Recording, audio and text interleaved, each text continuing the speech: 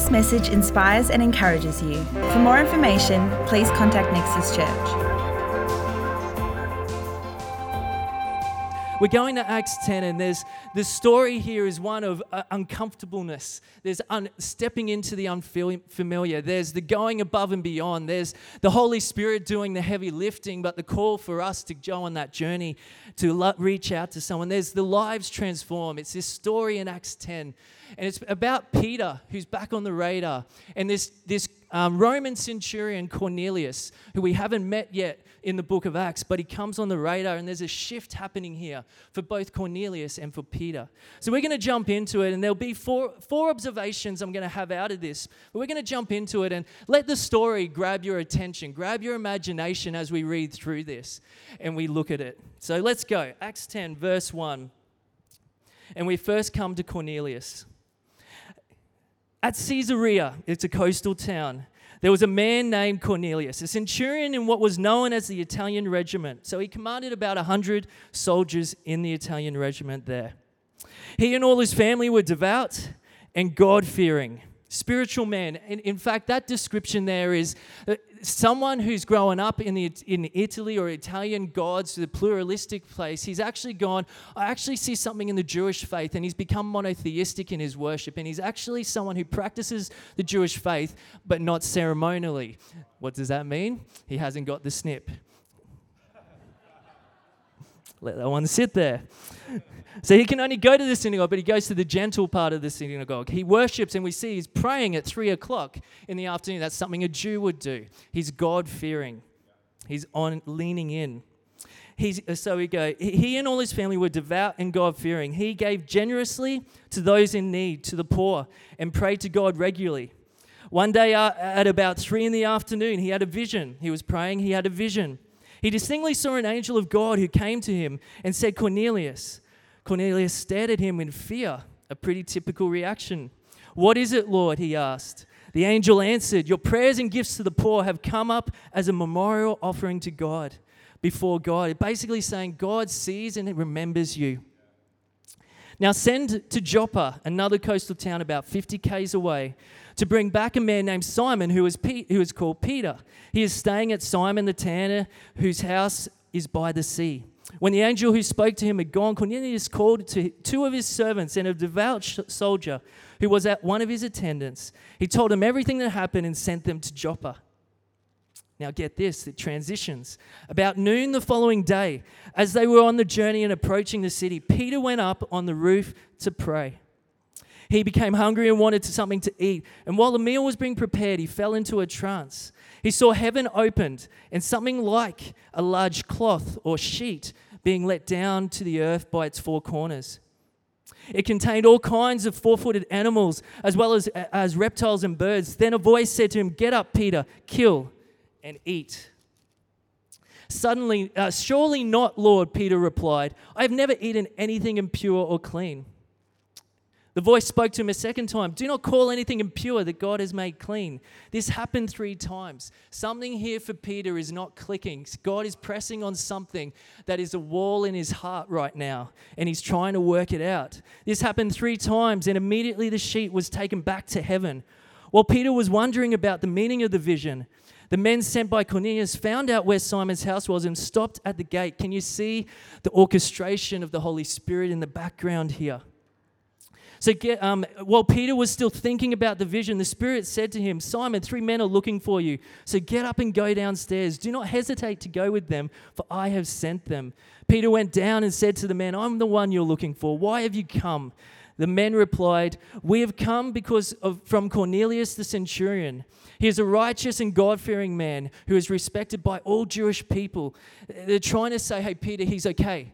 I know you're a Jew. He's okay. He's respected. Come. Again, trying to help Peter on this journey he's on right now.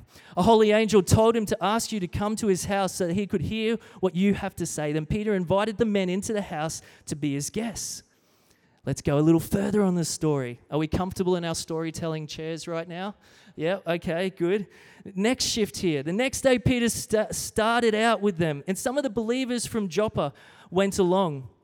The following day, so 4 days after the initial vision for Cornelius, the following day he arrived at Caesarea. Cornelius was expecting them. He was expectant and had called together his relatives and close friends. As Peter entered the house, Cornelius met him and fell at his feet in reverence. But Peter made him get up and stand up and said, "Stand up, I'm only a man myself." While talking with him, but you can see Cornelius' hunger there. While talking with him, Peter went inside, found a large gathering of people. He said to them, and get this sense here of the uneasiness Peter's feeling, because this is something he's never done before. He's never walked through the door of a Gentile. You wouldn't do that, but something's happening. He says, "You are well aware that it is against our law for a Jew to associate or visit with a Gentile. But God has shown me that we should not call anyone." It wasn't about animals, his vision, that sheep falling down. He's realizing it's actually about people. "We should not call anyone impure or unclean. So when I was sent for, I came without raising any objection. May I ask why you have sent me?" And Cornelius goes on and tells him the vision he had and why he sent for him. And Peter again starts to realize what God is doing, and he starts to share the gospel of Jesus, the good message of Jesus. And what's fascinating in verse 44, and Peter's still talking, and it says this: "While Peter was still speaking these words, and the Holy Spirit came on all who heard the message. The circumcised believers, the Jewish believers who had come with Peter, were astonished." Astonished. This is not a small change here. They were astonished that the gift of the Holy Spirit had been poured out on even the Gentiles, the nations of the world, for they heard them speaking in tongues and praising God. Then Peter said, "Surely no one can stand in the way of them being baptized with water. They have received the Holy Spirit." So he ordered them to be baptized. Then they asked Peter to stay with them for a few days, and the inference is Peter did community with them like he never had before. What a story. I know there's a few verses there, and I hope you could just see the movements that are happening. You know, the first person we meet is Cornelius. He's a good man. He's a devout, God-fearing man. He's trying to live his best life. He's genuine. He's reaching out to the poor. He's doing all those things. And to be honest, it would be fair and easy to say to Cornelius, "You're good, mate. You're good. You got it all right. You got it all together. You're doing well. That's how life should be left. Why would there be anything else?" And I wonder, and I think about my world, and if we think about each of our worlds, the thing we know about Cornelius, what we know about Cornelius, we know about others. They're good people. They're people who are even spiritual or God-fearing in a way. They're trying to live their best life. They're kind, they're gentle, they're loving, they're giving to the poor. Can you think of Corneliuses in your own world? What we know about Cornelius, we know about so many, and yet the angel comes to him and says, "Hey, you're doing well. God's even seen your gifts to the poor in your prayers. But hey, there's actually something more. There's actually a part missing in the picture. There's something more." You know, Liz and I are not really foodies. We're not really people who cook or bake very often. I don't bake. Liz will bake using her mum's recipes on occasions. But I know when you make a cake, you can put all the great ingredients in there, but if you don't have baking powder, what happens? It's flat. It's flat. You can have all the great ingredients, but without baking powder, without that thing that causes it to rise and have life in it and to be fresh and what it's meant to be, it's only one ingredient, but it makes all the difference. And the angel is saying here to Cornelius, you've got all the great ingredients. You've got all the good stuff there. You're just missing the thing that causes it to rise and have life and have energy about it and to be the complete picture. You know, I think Corneliuses of our world are actually so much closer to the kingdom than they realize. It's just this one ingredient. That there's actually more to everybody's life, to your and my life, and we've all been Corneliuses. Something to our life that has to be there for it to rise, for it to have that next level, to be fully what it is designed and meant to be in life. So as we get into this, I want you to be thinking, who are the Corneliuses in our world? What is God's heartbeat for them? It's like the family I just talked about, doing great things, longing to be generous around the people around them. And they're super generous people in their hearts and time. The people I met this week, this Mongolian family, they're there. They're so close. There's one ingredient. So who are those people? And you know what I find interesting? Why didn't the angel, and Nathan and I were talking about this week, why didn't the angel actually say, hey, you're ready, you're good, you're hungry? Like, you see his enthusiasm when he has the vision and he knows, okay, get Peter. The angels told me to get Peter. But why didn't the angel just tell him about Jesus?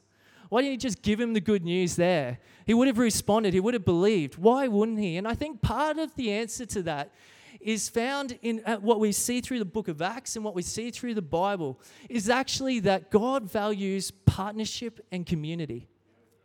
God values partnership. We see it with Peter with the man at the gate called Beautiful. We see it with Philip. Go south on the road from Jerusalem to Gaza.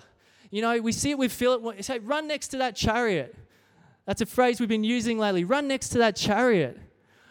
This partnership, and so many other times, like Ananias, when Saul's blind and the Holy Spirit comes to Ananias and says, go to Saul, the one who's been persecuting, tell him all that I am calling him to. Partnership is so important to God. You know, if you're married, you will know, and I've done this before, I've said to Liz, hey, we should really clean those bathrooms. What do I mean by that? If you might, I'm just letting that sink in. I'm not going to say it because I'm going to keep on that. Yeah. What do I mean by that? Hey, Liz, you should really clean those bathrooms. It's partnership. Now, God doesn't do that, but he does call us and he say, hey, you've got a part to play. And it's important. It's important that we play our part. And as I was mulling on this week, I go, man, that is such a privilege. Whenever you've journeyed with God and you see the Holy Spirit orchestrate and it suddenly all comes together and you didn't realize initially what was happening, but then, it all comes together and you know what I'm talking about. You go, well, God, thanks for taking me on that journey. I'm just as changed as the person who it was intended for. Thank you for taking me. It's a privilege. But at the same time, you go, God, it's a pretty poor strategy because I'm imperfect. I'm frail. That's a risky strategy. Like, seriously, that's risky. But God values partnership. And a part of the reason for that is because not only does everyone need Jesus, but we need community together. And just imagine if the angel had said, hey, given him the good news of Jesus, he's believed, and yet there's still this great divide between Jewish Christians, which up to that date, Christianity was Jewish. This was the pushing out. But Christian was Jewish. There would have been that divide. There had to be something that happened in the church's heart too. There had to be something because he was calling Peter to extend the bonds of community like he never had before, so that this was for the nations. This was for everybody. Community. Why did the angel not do it? I believe it's because God values partnership. It changes us on the journey, and he values community. You actually can't know Jesus without knowing his body, knowing his community. It actually can't happen. You know, in one sense, you could say Cornelius is like a modern day Christian who listens to sermons online, who prays at home, who is a private faith, but missing community.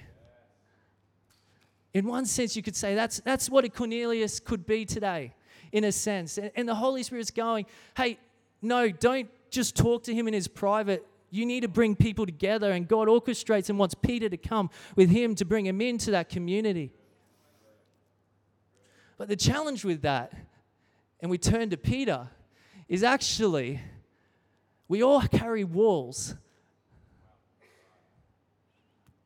that stop us from reaching out. We all carry walls. You look at Peter. This story is as much, if not more, about Peter than it is about Cornelius. You know, Peter had this sheet dropped before him 3 times. And it says afterwards he was pondering it. He's trying to work this thing out. What is being said here? And the sheet drops. And in a sense, it represents all of his limitations to the gospel going forward. It represents all his limitations, his perceptions, his attitudes towards other people that limit the gospel going forward. How confronting would that have been for Peter? Years and centuries of tradition, a good Jewish-minded tradition person who's trying to work out what Jesus has done and what that means and how to live that out. And now he's being challenged to actually go and walk into the door of a Gentile. Basically, all the other nations is what that means. How confronting would that be? And I have a bit of empathy for Peter right now because I know I have walls that God's just chipping away at. If I put it this way, what's on our sheets that would drop from heaven that limit the gospel? What's on our sheets? What attitude is stopping you from reaching out for that person? Glad we came today. Glad we came today. You know, I think the celebration and the miracle here is actually, yes, Cornelius' salvation, but actually the church's acceptance and movement towards the nations. The power of the gospel to unite people that are different. The power there that's not based around, and we've said it before, it's not based around our gathering, is not based around interests or hobbies or any of that. We only are here because we worship the one God, Jesus, who unites from all different backgrounds. And the reality is we don't have that all sorted yet. But we're leaning in. Individually, we lean in. What are those limits that you know God's chipping away at? And you just allow him a little more. And I love Peter's approach. He just ponders. He doesn't just, he ponders. And he gets a nudge of the Holy Spirit and he goes, okay, I don't quite get this, but it's uneasy. All right, I'm going to welcome them into my house. That was the first big gasp moment for any Jew reading this story. He welcomes those visitors who came to Joppa into his house. Never do that. Okay, one night, all right, God's doing something. All right, we'll go with them, 50K to Caesarea. Step through that door, but still a bit uneasy. Hey, you know it's unlawful, but God said something, so I'm trying to work this out. Here's the story, and then he starts to share the gospel, and then in the middle of that, the Holy Spirit just comes. Before he even finishes, there's no altar call. You could actually feel like for Peter, this is messy. This is all over the place. This is not how he expects things to be done. And yet God is in the midst of it. He's seeing signs of an external change. He's seeing an internal change expressed in external praise to God by these people at Cornelius' family speaking in tongues. It's like, well, I can't deny this. It's messing me up, but I can't deny this. And sometimes those walls are just our expectations of how things are done. Let those walls just be chipped away at. Allow God's heartbeat into your heart to just connect and to lift and to grow for those around you. Because, you know, I find it fascinating. Both had visions. Both God wanted to bring together. But neither of them knew what the other had experienced. And neither of them knew what was on the other side of stepping through that door. And that makes me think, and that challenges me. We never know what's actually on the other side of that door. We never know what's on the other side of that door. You know, God is orchestrating things potentially, and we got a little nudge, a little thought comes into the mind. And we sort of can let it go, but if you just allow yourself to wonder, I wonder what's on the other side of that door. I wonder, God's calling us into partnership. It's not all clear. But we and you might just be the one God is orchestrating to be the miracle working through that door. You know, at Nexus Care, we just this year have gone, let's lean in. God, there's a little nudge there. Let's just, okay, this person's, let's just lean into it. I don't know what's happening. It's uncomfortable. There's cultural differences. We're trying to work this out. We're trying to do it diligently. Okay, God, what are you doing? And as you step through that door, you go, oh, okay, God, there you go. All right, what's the next little nudge? You know, Narelle, who's just brilliant on the front desk with us, along with volunteers, had a guy come in, a young guy from overseas a couple months, or probably a month ago, and we've got to get to know him as he's come in a few times, or Narelle has, and she could tell that he was just he wanted to say something, but he was hesitating in the interaction, and she just gave him the opportunity, just felt, okay, maybe, God, there's something happening here. Just felt the opportunity, and he says, I want to tell you I'm going to be a dad. And Narelle says, oh, what? Congratulations, fantastic, wonderful. And he says, oh, no. I'm not going to be a good dad. And Narelle just leant into that and said, well, and gave her encouragement. I don't know exactly what she did, but gave him encouragement and said, well, you'll be good. You'll rise to this. I can see there's good things in you, and started to speak into that moment of opportunity to step through that door. Narelle will tell you that's not comfortable all the time to do, but it's just that little moment. Our journey can be across the street, not 50 Ks to another town. Our journey can be across our cubicle. Our journey can be across our sports field, across the tee at the golfing range, or it can be across the dining table to a family member. The journey is not the thing. It's that we recognize and we allow the Holy Spirit to nudge us and to say, okay, I'm stepping outside my walls. I'm letting them come down, and I'm leaning into that nudge because I know, God, you have a heartbeat for this person. I know you have a heartbeat for this person. We could be the miracle walking through the door that God has orchestrated. And that can challenge us because, and please don't hear this like we've got to be better. We say it's not be better. It's like God calls us to partnership, and yet there is a responsibility. God, I'm sure, will find other ways to reach people if I didn't step out. But man, why wouldn't I want to be on that journey? Why wouldn't I be that first responder, as it were, that God's nudging? So here's the challenge. If you feel prompted to make that call, do it.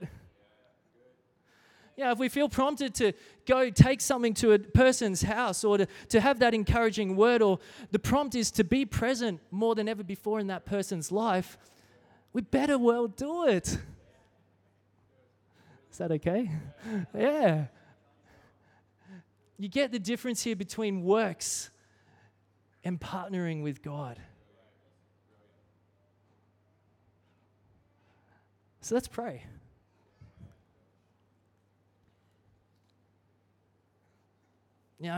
As Pastor Nathan shared, we believe that God is softening our hearts. He's making us aware, maybe like never before, to his heartbeat.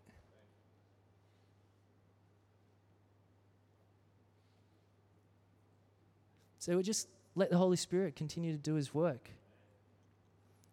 We thank you, God, that you're here. We thank you, Holy Spirit, that you're at work. We thank you that you are calling us to rise, and you're shaping us to be a community that is reaching out more than ever before. Lord, reveal to us who those Corneliuses are in our life that we haven't seen before. Right now, drop some names into our hearts. Those we haven't seen in that way. Lord, help us to be aware and even speak to us now of the walls and attitudes and perceptions we have maybe to others that need to come down just that little more to extend the bond of community to their life. Lord, speak to us about the nudges, the steps you want us to take, the call, the word to share, the presence to be with. Lord, speak to us now. For each of us individually, what that is. Holy Spirit, connect your heartbeat like never before with ours, we pray.